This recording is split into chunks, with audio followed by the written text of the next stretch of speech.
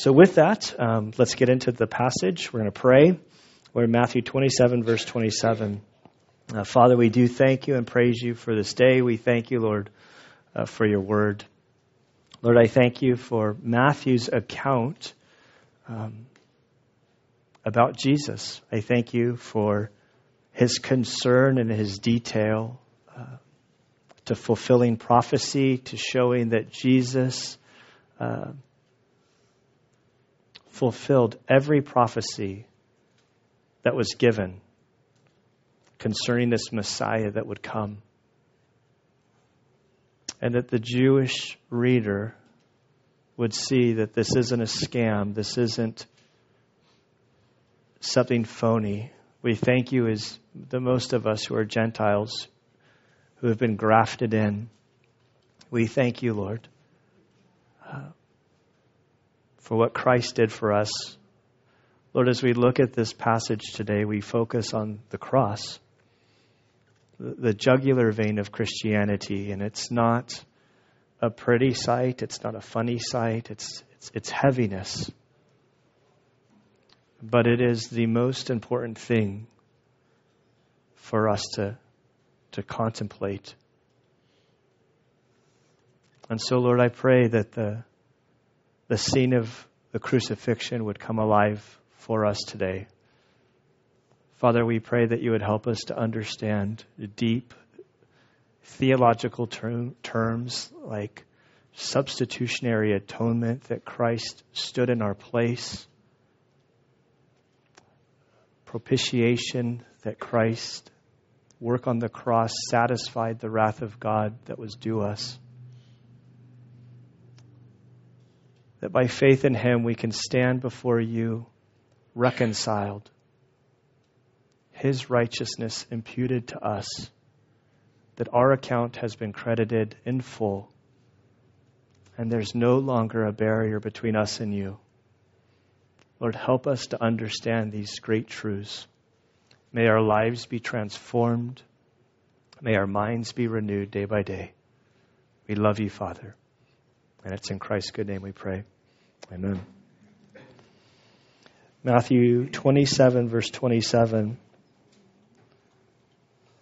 Then the soldiers of the governor took Jesus into the praetorium and gathered the whole Roman cohort around him.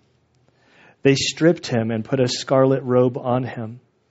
And after twisting together a crown of thorns, they put it on his head and a reed in his right hand. And they knelt down before him and mocked him, saying, "Hail, King of the Jews!" They spat on him and took the reed and began to beat him on the head. After they had mocked him, they took the scarlet robe off of him and put his own garments back on him and led him away to crucify him. As they were coming out, they found a man of Cyrene named Simon, whom they pressed into service to bear his cross. And when they came to a place called Golgotha, which means place of a skull, they gave him wine to drink mixed with gall. And after tasting it, he was unwilling to drink. And when they had crucified him, they divided up his garments among themselves, casting lots. And sitting down, they began to keep watch over him there. And above his head, they put up the charge against him, which read, "This is Jesus, the King of the Jews." At that time, 2 robbers were crucified with him, one on the right and one on the left. And those passing by were hurling abuse at him, wagging their heads and saying, "You who are going to destroy the temple and rebuild it in 3 days, save yourself. If you are the Son of God, come down from the cross." In the same way, the chief priests also, along with the scribes and elders, were mocking him and saying, "He saved others. He cannot save himself. He is the King of Israel. Let him now come down from the cross, and we will believe in him. He trusts in God. Let God rescue him now, if he delights in him. for he said, I am the Son of God. The robbers who had been crucified with him were also insulting him with the same words. And Father, we do thank you and praise you for your word. We ask that your Spirit would guide us and lead us this day.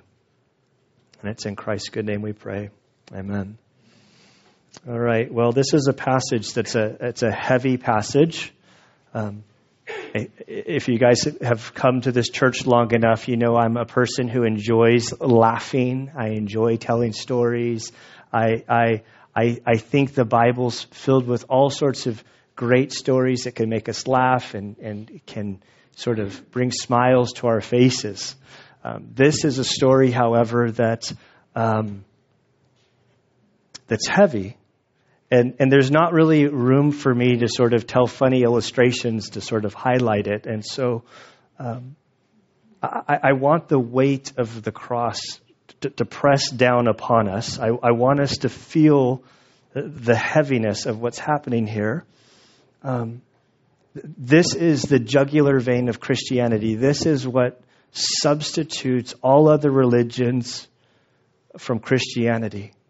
This is an item that you cannot remove from the gospel. Christ crucified is central in this act that we're looking at today, and he doesn't die in our passage. We're just leading towards his death next week.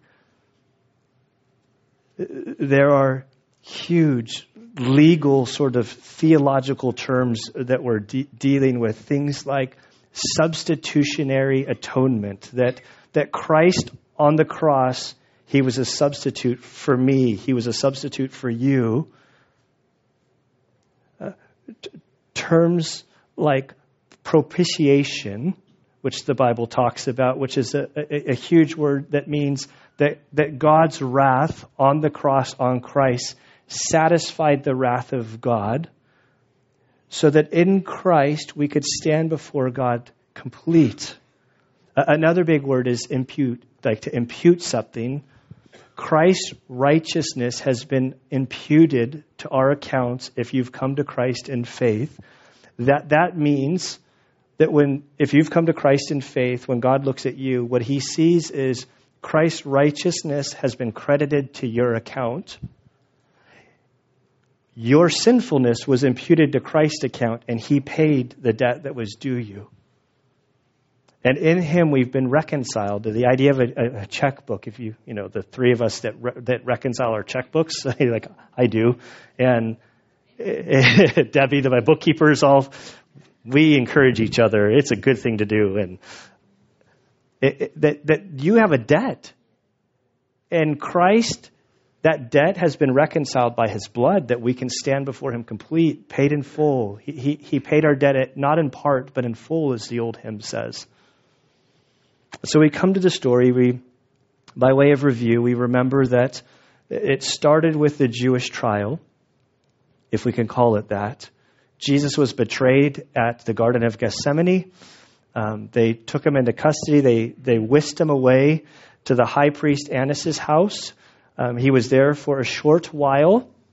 While he was there, essentially they were assembling a group of people over at the other high priest house, Caiaphas, who was the high priest that was appointed by Rome to function in sort of a legal sense. Annas was the true high priest of Israel, but Caiaphas was the son-in-law of Annas. And so Annas is trial number one, but it was really more of a holding tank. Then they transfer him over to Caiaphas. They go to Caiaphas. They're trying to find charges. Eventually, the high priest asked Jesus a question that was worded in a legal way that Jesus could answer very precisely. And his answer essentially said, "It is as you say, I am the Son of God, I'm the Messiah. And while I stand in judgment of you today, a day is coming when you're going to stand in my judgment in heaven." And at that point, the priest tears his robe. He screams out, "We don't even need witnesses anymore. We have everybody here. He said he's God. This is blasphemy." And so as the sun came up, they had, according to their law, even though they were violating so many laws every which way, they got to the place where the sun came up, and before the Sanhedrin, they they pressed the formal charges, they condemned him to death, and then they transferred him over to the Roman court, which was Pontius Pilate. And so as he went to Pontius Pilate realizes that he has a sort of a riot is exploding before his eyes. As he interviews Jesus in private, because the Jews didn't want to come into the praetorium, because they didn't want to defile themselves, because it was the Passover, he begins pressing Jesus, asking him questions. He finds no guilt in Jesus. Remember, the Jews had condemned Jesus for claiming to be God. The Romans wouldn't have cared about that. So when they brought Jesus to Pilate, they said he's an insurrectionist. He tells the people not to pay taxes. And of all things, he says he's a king. And we know that Caesar's the only king. And so they're trying to get him condemned in a way that the Romans would actually care about. The Romans wouldn't, for claiming to be God, the Romans would say, just get away, just leave us alone. And so they get Jesus. In the discussion, and they're trying to make their case, they bring up the fact that Jesus had been sort of stirring the pot from the northern region of Israel up in the Galilee region all the way down to the Judea region of Jerusalem. When Pilate hears this, he's like, there's my out. I can get rid of this hot potato. For Herod, who's the governor of the northern regions in town, I can send Jesus to him. I hate Herod. And if the whole riot breaks out and everything falls apart, so be it. It's Herod that'll get in trouble. My hands are clean. Well, Jesus isn't over there for too long before Herod sends him back. Herod sends him back. Pilate begins desperately sort of interviewing Jesus, asking him anything to get him out of this. And Jesus says, listen, all authority that you have has been given to you by my Father. And so Pilate comes up with this plan. 3 prisoners were to be executed that day. And so he takes the worst of the 3, Barabbas, who was actually an insurrectionist, whose name was the same as Jesus. His name is Jesus Barabbas, which means Jesus and basically son of a father. I don't want to rehash all last week's sermon, so I'm trying to cut myself short here. He says, who do you guys, I have a tradition. On Passover, I release one of the criminals. Who do you want me to release to you? This criminal, this guy who's murdered a bunch of people, who's an insurrectionist, who does all these things? Or do you want me to release to you Jesus? Thinking there's no way they're going to want this hardened terrorist to be released. But it's a mob mentality, so they release Barabbas. They take Jesus back and he scourge him. And scourging, you would have been tied to a post like this with no clothes on. They would have had whips. At the end of the whips, there would be bones and metal and anything that could tear into the flesh. So as they whipped the criminal, it would get stuck in their back. And when they pulled it back, it would rip out the flesh of their back. And their back would get absolutely lacerated. A lot of people would die from this process, from the shock and trauma of it all. So they beat Jesus in the back by scourging him. Pilate then brings Jesus out before the people, thinking possibly if they'd seen what he'd done to Jesus, that the people would have some mercy towards Jesus. But they didn't. They kept screaming, crucify him, crucify him, crucify him. This culture was brutal. There's a historian, Garrett Fagan, who sort of summarizes sort of the philosophy of life, the value of the Romans during this era. I said it right the first time. He writes, ideas of universal human dignity were almost all but non-existent, and large swaths of the population were seen as inherently worthless. Weak members of society were objects not of compassion but of derision. More than most, Romans lionized strength over weakness, victory over defeat, dominion over obedience. Losers paid a harsh price and got what they deserved, and resistors were to be ruthlessly handled. Roman politics became a ruthless game of total winners and abject losers. The drive to dominate and not to be forced to bow before a rival was paramount. And so while we can't I don't think in our culture we can even begin to fathom the brutality of the cross, but this was a culture that was so violent and so extreme that this is what Jesus is under. In fact, when the movie The Passion of the Christ came out, Mel Gibson wanted to sort of to portray the crucifixion as accurately as he could. And so when they went through all the scenes of filming it, whoever the board is that gives the rating of movies, they said if he released it at the level that he wanted to release it, they'd have to give it like an NC-17 rating, which meant that no individual under the age of 18 could see the movie because it was too horrible. And so then they toned down the crucifixion scene, the scourging scene, to get it to rated R. But the violence of this, it's mind-boggling to us. Today, Grace comes to the first service, and hey, Grace, today we're gonna. She's like, is it going to be PG-13? I'm like, well, it's the cross, and I have to share some stuff. And so the cross is not a beautiful. It's not some. I mean, we wear it as jewelry, as some keepsake, makes you feel good. But this is not at all. The cross was the most brutal form of execution that I think our world probably has ever seen. And so here we begin. We enter it in verse 27. We're told the soldiers of the governor took Jesus into the praetorium and gathered the whole Roman cohort around him. So it's important for us, as we work slowly through the story, it's easy for our brains to sort of reset. It's easy for us to come to this scene imagining Jesus sort of unbeaten, he starts fresh. But this is beating after beating after beating. There's no resetting. Jesus' beating started in the Garden of Gethsemane when they took him into custody. At Annas' place, they did some beating on him. At Caiaphas' place, they did some beating on him.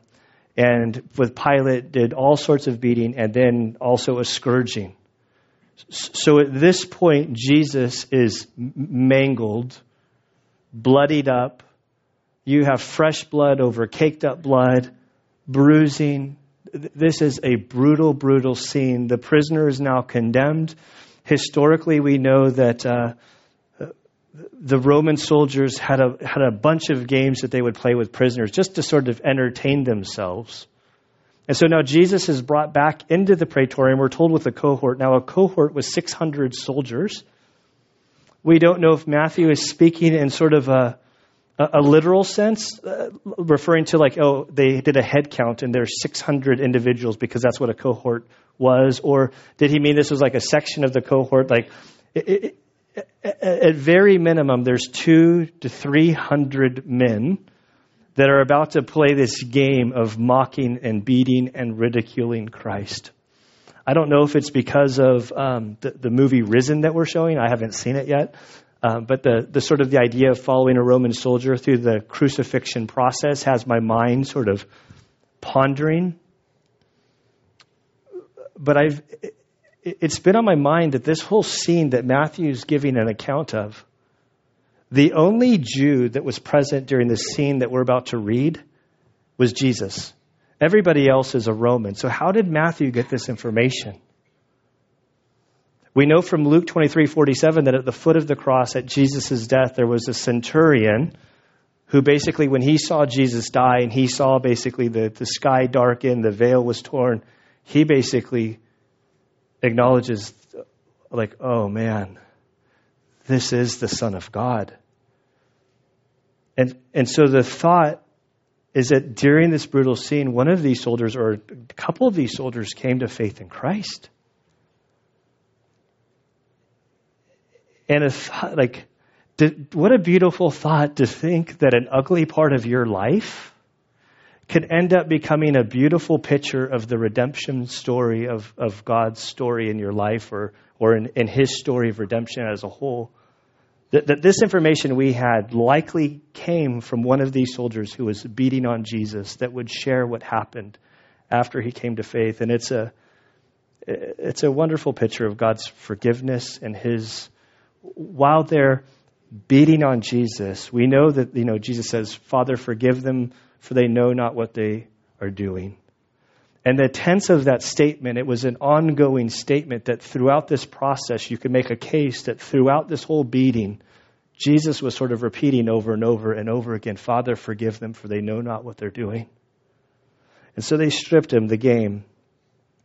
And they put a scarlet robe on him. Now, remember, they've already up to this point, they've removed Jesus' clothing. They've placed it back on. They've removed it. They've placed it back on. For you and me, that's no big deal. Doesn't hurt to take on and off your clothing. But to a man who's had his back lacerated, that the body in its healing process, the blood starts coagulating, and then you have a cloth put on it. It's sort of, when you have a bandage over a wound, it's like, oh, I don't want to rip the Band-Aid off because it will reopen things. A lot of times in a combat sort of trauma situation where you have a guy that's bleeding, you're told not to remove the bandage. You're just told to add to the bandage. Boy Scouts nodding right here. I have the Eagle Scout too. He's nodding. You don't take it off because it reopens everything. So you just keep adding to it. But they're ripping off they're taking off the clothing, reopening the wounds, re-aggravating things. They twist together a crown of thorns and they put it onto his head. They put a reed, sort of a king has a scepter. And so they put the scepter in his hands. They knelt down before him and mocked him, saying, Hail, King of the Jews. They spat on him and took the reed and began to beat him on the head. In between services, I had to run back to the computer to print out a song that came to my head during this whole thing. So during this whole process, from the soldiers to passerbyers to the priests, they're mocking Jesus. They're making fun of him. They think that they have the upper hand. Throughout this week, I don't know why it is, but I've had a song stuck in my head. And I kind of like his music, but Johnny Cash, I'll say it openly. One of his songs has been in my head this whole week, sort of like thinking about this scene of this brutalness. There's that song that God's going to cut you down. You know, Johnny Cash came to Christ, and I think this song had to have been written after he converted. And so it's, I'm not a musician, nor do I have rhythm, nor do I have tone. I love clapping. Our church is terrible at clapping, but I don't have the confidence to help us along. But there's a line in this song, and it's talking about, so when he said, John, go and do my will, go tell the long-tongued liar, go and tell that midnight rider, tell the rambler, the gambler, the backbiter, tell him God's going to cut him down. Tell him that God's going to cut him down. You can run on for a long time, run on for a long time, run on for a long time. Sooner or later, God's going to cut you down. Well, you may throw your rock and hide your hand, working in the dark against your fellow man, but as sure as God made black and white, what's done in the dark will be brought to the light. So these guys are hurling abuses, but a day will come when they will stand before Christ. Paul writes about this in Philippians 2:10 and 11. It says, so that at the name of Jesus, every knee will bow, of those who are in heaven and those who are on earth, under the earth, so that every tongue will confess that Jesus Christ is Lord, to the glory of the Father. So as these guys are bending their knees saying, Hail you, Lord Jesus, all of them will bow. Some of them will bow in faith as true Lord. Others will bow as they're being cast into hell in rejection. You might be able to mock Jesus for a little bit in this lifetime, but a day will come when you'll stand before him and it'll be too late to change your posture. And here they are. They're beating him ruthlessly. Verse 31, after they'd mocked him, they took the scarlet robe off of him and put his clothes back on him and led him away to crucify him. Their game was complete. It was time to begin the crucifying process. They would lead him on the longest route through Jerusalem, and the purpose was, there were many reasons why they would take a long route. A prisoner would carry a crossbeam that weighed between 75 and 100 pounds. And as they walked through the streets, zigzagging through the city, Rome said that carrying the crossbeam Number one, if you were actually carrying your form of execution, in one sense, you were acknowledging to the world that Rome was correct and you were wrong, and this punishment that you're about to receive is justified, so much so that you're walking yourself to the place of punishment. It advertised what happened to criminals. So as they're walking the crossbeam, there would be a crier that would be announcing why this individual was being crucified. There would be an individual carrying a document that said his charges. In Jesus' case, this is that the document that said, Jesus, King of the Jews. But for others, it could have said murderer, rapist, whatever the crime was, it would be on that piece of paper, and they would tack it on top of the cross so that all who entered the town would see what happened. And if you were to commit any crime, this is what would happen to you. This carrying process was torture in its own right. Jesus had a scourging. He's not going to make the journey.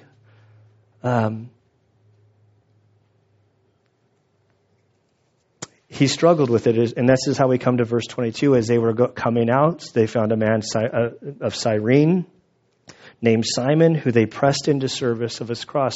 So clearly, Jesus' body is sort of in shock. He's been so badly beaten that he can't make the journey to his place of execution. The Roman soldiers, it's a holiday weekend. They want to get on with their weekend. We need to speed things along. Hey, you, this guy, Simon. He's sort of taken into custody, and they say, you need to carry the crossbeam for this guy. Now, it's believed that Simon, through this encounter, became a Christian, became a follower of Christ. He has two sons that are mentioned in Mark, Alexander and Rufus is also mentioned in Romans. We know that Cyrene was an area, it's modern-day Libya, but it had a huge Jewish population. And so these individuals were in Jerusalem, clearly for the Passover, celebrating. And so Rufus helps him make his way to the place of execution, verse 33. And when they came to the place called Golgotha, which you could also translate Calvary, which I always, my Calvary Chapel buddies, they say, you guys are really the skull chapel. You guys could have, skull and crossbones as your logo. It'd be way cooler because that's what it actually is. I like the word Golgotha just because it sounds sort of spooky. It kind of like fits the description, which means the place of the skull. They gave him wine to drink mixed with gall. After tasting it, he was unwilling to drink. Many people say, he didn't take it because he didn't want to numb what he was experiencing, this cup he was drinking. Behind me is a wall, sort of a cliff. I don't know, a wall outside of the Damascus Gate in Jerusalem. If you've been to Jerusalem or you plan to go with our next trip that we're taking in 2 years or less than 2 years, if you want to go, start saving your money. But around this time next year, we'll make deposits and start getting the ball rolling. When you get to the Garden Tomb, we don't know where Jesus was buried, but there's strong evidence that the Garden Tomb fits everything. You walk to the edge of the Garden Tomb and you look out, and to the right is the gate of Damascus. In front of you is a bus stop and just a busy place, a main thoroughfare. And to the left, you'll see this cliff. And likely, I believe that Jesus was buried at the base of this cliff. And if you look at the cliff, you see the two black dots and the thing. It kind of looks like a skull if you're looking at it. So the place of the skull, they didn't nail it. Like places get their names by what they see. You have Potato Chip Rock. Poway did a great April Fool's Day yesterday. They said that it broke and that it was under repair, and everybody's freaking out that Potato Chip Rock in San Diego broke, but it was just a big joke. Well, actually, this one, the nose, not an April Fool's. 2 years ago or whenever, when they had all the snows in Jerusalem, the weight of the snow popped off the nose. But you can still sort of make it out. It would have been an ideal spot for crucifixion. We have these paintings of the crosses. If you Google, Calvary, you'll see a beautiful sunset, a nice flowing grassy hill. Up on the hill there's 3 crosses, beautiful place to die, just to catch in the sunset and the fine views. But that's not how it happened. The cross was done in a prominent place where people could walk by, hurl insults at you. Not on top of the mountain, but at the base of the mountain, the place of Golgotha. And when they crucified him, verse 35, to crucify somebody, what they would do is he'd be stripped of all of his clothing. Everything would be taken off. I have no problems with the Catholic crucifix. I was raised in the Catholic Church. I know Protestants have a really hard time with the crucifix because Jesus isn't on the cross anymore. But Jesus was on the cross, and it's significant. But I remember in my childhood always seeing him being up there, and he'd have like a little loincloth covering his privates. But they do that to keep it rated G. The reality, he was stripped naked. All criminals were stripped naked when they were crucified. As they did this, he would open up the wounds. He would have been thrown down onto the ground, his back on the long crossbeam. They would have placed nails, more like railroad ties, through the wrist. Sometimes people say through the hands, but the hands they would never do, because if you put a railroad tie between the 2 bones here, you'll simply slip out. But if you put through the wrist, you can't slip out. On the feet, they would put the feet together and they would nail through the feet. On the feet, they weren't worried about you slipping up and out. The pressure was going down. As they put you down and they nailed you to the thing, they would roughly put the crossbeam in place and tie it together. The wood was not finished. It was rough, jagged. They weren't concerned about your well-being on the cross. Above his head, the charges, whatever the criminal was being charged with, they would place it above the head. And then eventually the whole cross would be sort of lifted up and then dropped into place in the ground. It was excruciating is a good word to use. It was actually excruciating. The word excruciating that we have today, it came from the word crucifixion. The next time you see the word, I have an excruciating whatever, think about the cross. Where did the cross come from? It was the Persians that invented crucifixion. Their god was the god Hormuz. So if you've ever been to the Middle East and you took a boat there in the military, you went through the Straits of Hormuz. That's the same word. It was the god of the earth. And so the Persians, when they executed a criminal, they didn't want to place the individual where their god was. And so they came up with the crucifixion as a form to execute somebody off the ground where their god was. Now, the Romans later borrowed it, and they refined it, and they perfected it. They reserved it for the worst of all criminals. A Roman citizen could not be executed by means of crucifixion. The only exception was if Caesar gave a waiver. Caesar could waiver a Roman citizen to be executed by the cross because of its brutality. There was a doctor in 1986, Dr. William Edwards, who wrote an article in the Journal of American Medical Association, sort of from a medical perspective, explaining what happened during the crucifixion process. This is what he wrote. The victim's back was first torn open by the scourging, then opened again as the congealing, clotting blood came off with the clothing that was removed at the place of crucifixion.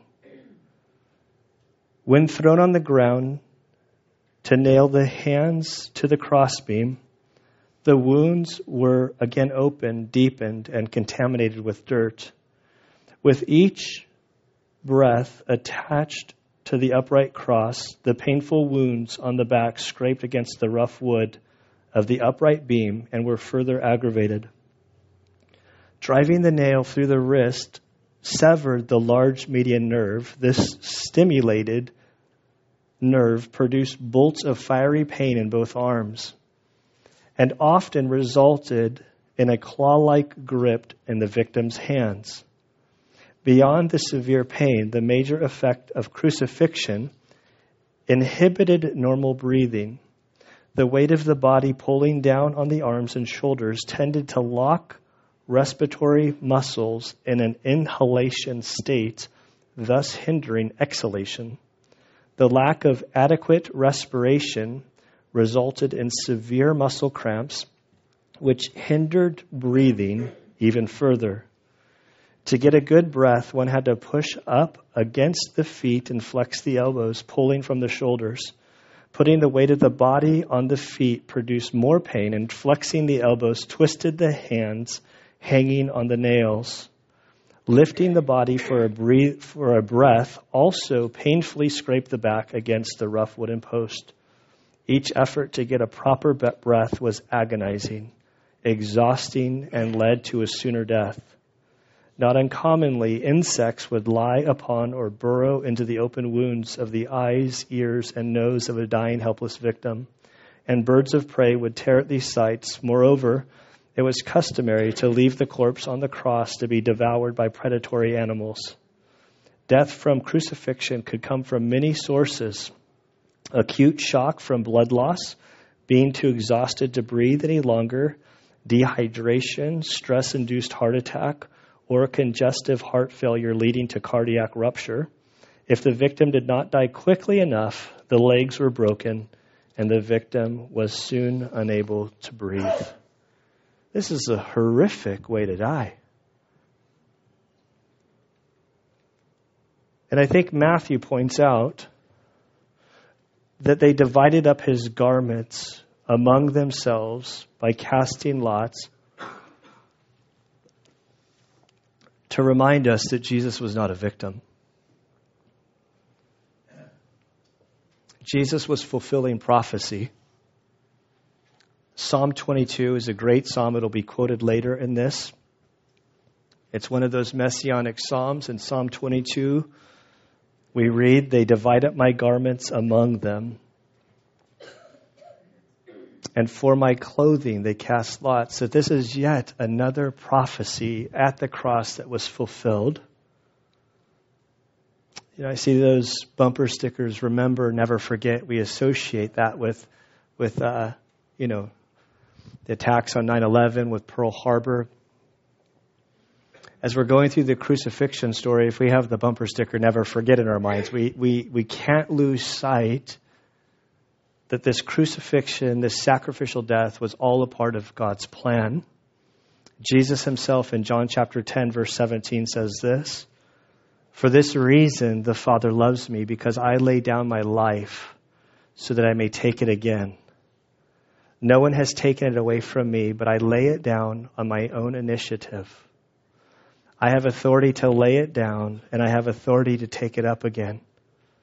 This commandment I received from my Father." So as he's hanging there, as his life is going out from him, this is Jesus doing this on his own initiative, doing this for you and for me so that we might have life in him. We're told that in verse 36 that they began to keep watch over him there. This whole scene Matthew doesn't really expand upon. We don't have time to sort of uncover it, but we know that from the cross, Jesus begins talking to his disciples. He tells John, like, hey, well, he doesn't use his hands to point, but he looks at his mom and he says, "That's my mom." He looks at John and he says, "Today she's become your mom. You take care of her." They're hurling insults as people are passing by, they're mocking him. We're told that above his head, they put up the charge against him, which read, "This is Jesus, the King of the Jews." In John chapter 19, there's a funny exchange, or I think it's funny. But in some ways, this is Pilate sort of pushing back on the Jews as they put above him in the three different languages, "This is Jesus, King of the Jews." The priests and the Sadducees, they start pushing back and they say, No. Put on there that he claimed that he was the King of the Jews. And Pilate says, "Guys, what I've written. Get on. He's the King of the Jews." I think he knew. And at that time, 2 robbers, verse 38, were crucified with him, one on the right and one on the left. Jesus, remember, was in the place of Barabbas. He was in the place of Barabbas. He was in your place. He was in my place. He stood there as a substitutionary atonement for us. And those passing by were hurling abuse at him, wagging their heads and saying, "You who are going to destroy the temple and rebuild it in 3 days, save yourself. If you are the Son of God, come down from the cross." In the same way, the chief priests also with their scribes and elders mocking him, saying, "He saves others. He cannot save himself. He is King of Israel. Let him now come down from the cross and we will believe in him." And all I hear is, God's going to cut you down. Mock now, boys. They've stood before their Creator, and they now see who Jesus is. Every knee will bow. And Matthew inserts verse 43. It's fascinating. It's a quote from Psalm 22, verse 8. He's showing another prophecy. As they're mocking him, they're actually fulfilling prophecy, which says he trusts in God. Let God rescue him now if he delights in him, for he said, "I am the Son of God." The New American Commentary says this, verse 43 is unique to his gospel and reflects his emphasis on the Son of God. Also alluding to Psalm 22:9, Jesus' opponents unwittingly testify to his identity. Precisely because Jesus is the Son of God, he consciously decides not to come down off the cross. Now, Mounce, who is a Greek grammarian, he says this, which is fascinating. I mean, it's not fascinating, it's just beautiful. He writes, "It was the power of love, not nails, that kept him there." It's beautiful. Matthew then continues in verse 44, the robbers who had been crucified with him were also insulting him with the same words. This week, as I was studying and reading this, I'm like, wait. We all know, remember, there's the one criminal who says, "Have mercy on me." He starts going against the other guy and says, "Hey, we deserve to be here. He doesn't deserve to be here." And there's a whole exchange between Jesus and this criminal, and Jesus says, "Today you'll see me in paradise. You'll be in paradise today." But Matthew includes none of this, and it's like, what's going on?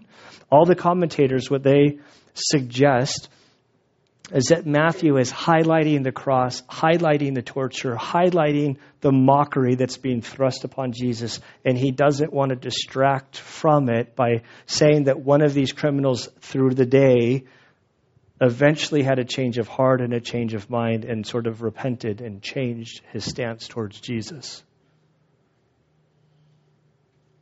This whole passage, we leave with Jesus next week. We're coming to his death next week. So there's this sort of pause in the middle of this, the pause in the weightiness of the story. This is the jugular vein of Christianity. I've said that multiple times. This is the essence. We have a Savior that stood in our place.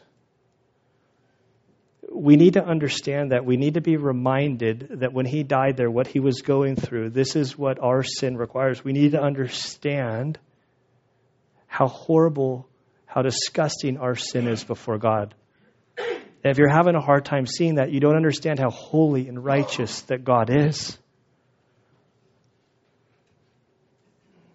This whole week meditating on this, I've had a rough week. Not a rough week, but I've shared with you guys. I've been helping my dad sort of move, and my dad's health is. He's 82. He's doing okay, but he's moving into assisted living. But I'm having to clean up all of his stuff, and this week I'm like wrestling with like emotions of like I'm telling my dad's fine. He didn't die, but I'm having feelings like I'm dealing with the death of my dad as I'm sort of going through his stuff and throwing stuff away and donating stuff and kind of really.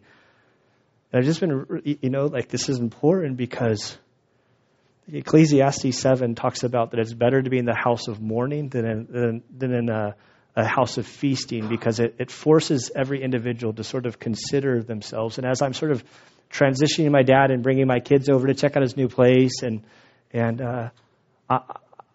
I'm remembering as a little kid going to visit my grandpa, and it's kind of like, oh man, I'm getting I'm getting one notch closer to being just sort of taking over that place. And I know, as I'm looking at my kids, I was like, you remember all the stuff that I'm doing with Dad or Grandpa right now? Your day's coming. Don't forget what I'm doing now, because you're going to be up. And